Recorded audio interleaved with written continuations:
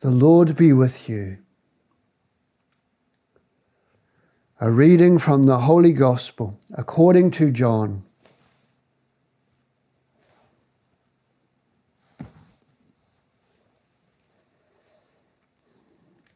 Jesus said to his disciples, "In a short time you will see me no longer, and then a short time later you will see me again."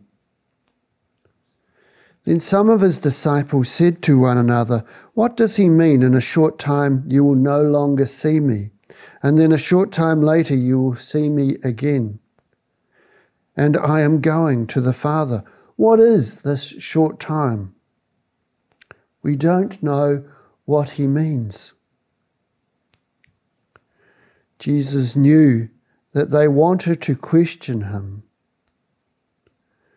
So he said, "You are asking one another what I meant by saying, 'In a short time you will no longer see me, and then a short time later you will see me again.' I tell you most solemnly, you will be weeping and wailing, while the world will rejoice.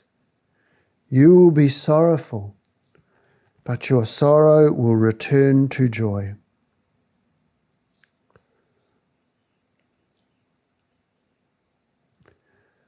The Gospel of the Lord.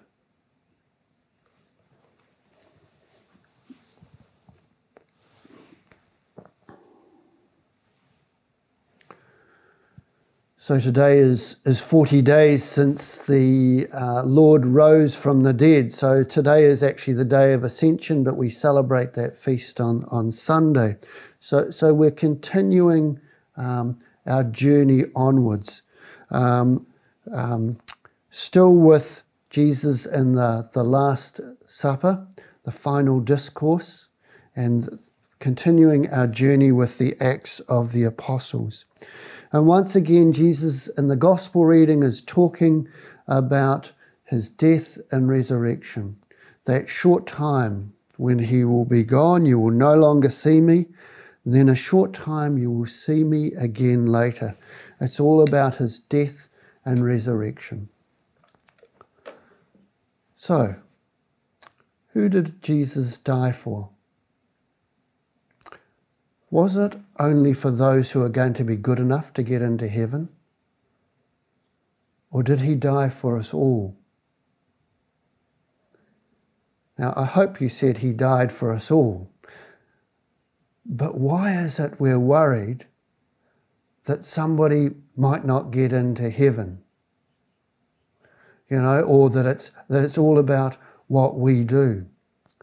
Our focus always has to be on the love and the mercy of Jesus.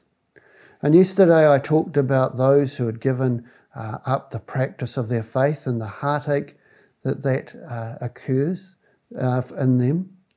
And in a way we can see that with St. Paul in Corinth. And Corinth is not far from Athens. And so he'd been preaching to his Jewish family. He was a Jew himself, and the Jews were rejecting him. And here he is washing his cloak of them. But he doesn't lose his focus on Jesus, even though the heartache is there.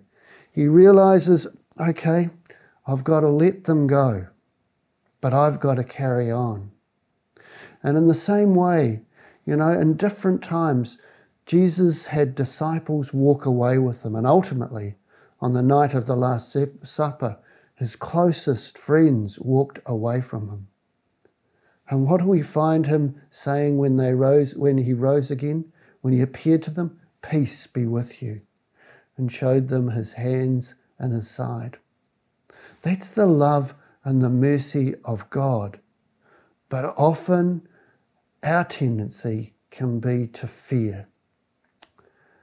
And that's not what we're supposed to be about.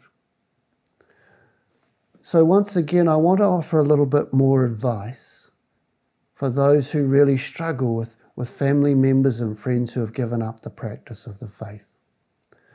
And that advice would be to say, Lord, I know you have everything under control.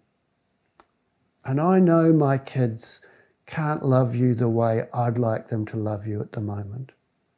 So I'm going to try and love you even more. For them and for all those other people around the world who are struggling in their faith. You know, when we get into the midst of struggle or turmoil with our faith, we're called to open our hearts even wider.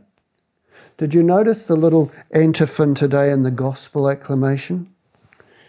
The Lord says, I will not leave you orphans. I will not leave you orphans. I will come back to you and your hearts will rejoice.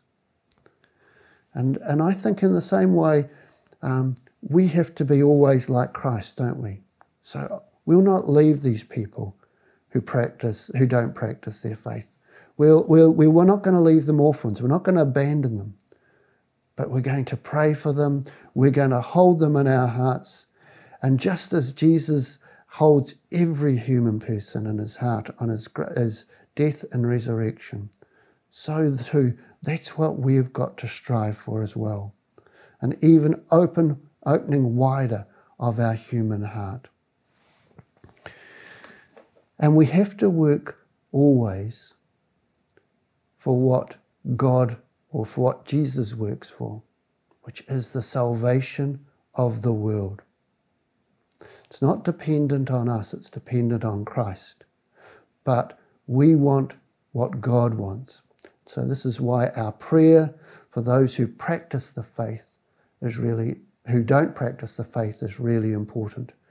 The other thing, today, Ascension Thursday through to Pentecost Sunday, is traditionally the week of prayer for Christian unity in New Zealand. And again, Jesus prayed that we be one. We be so completely one that the world will know it was the Father who sent him.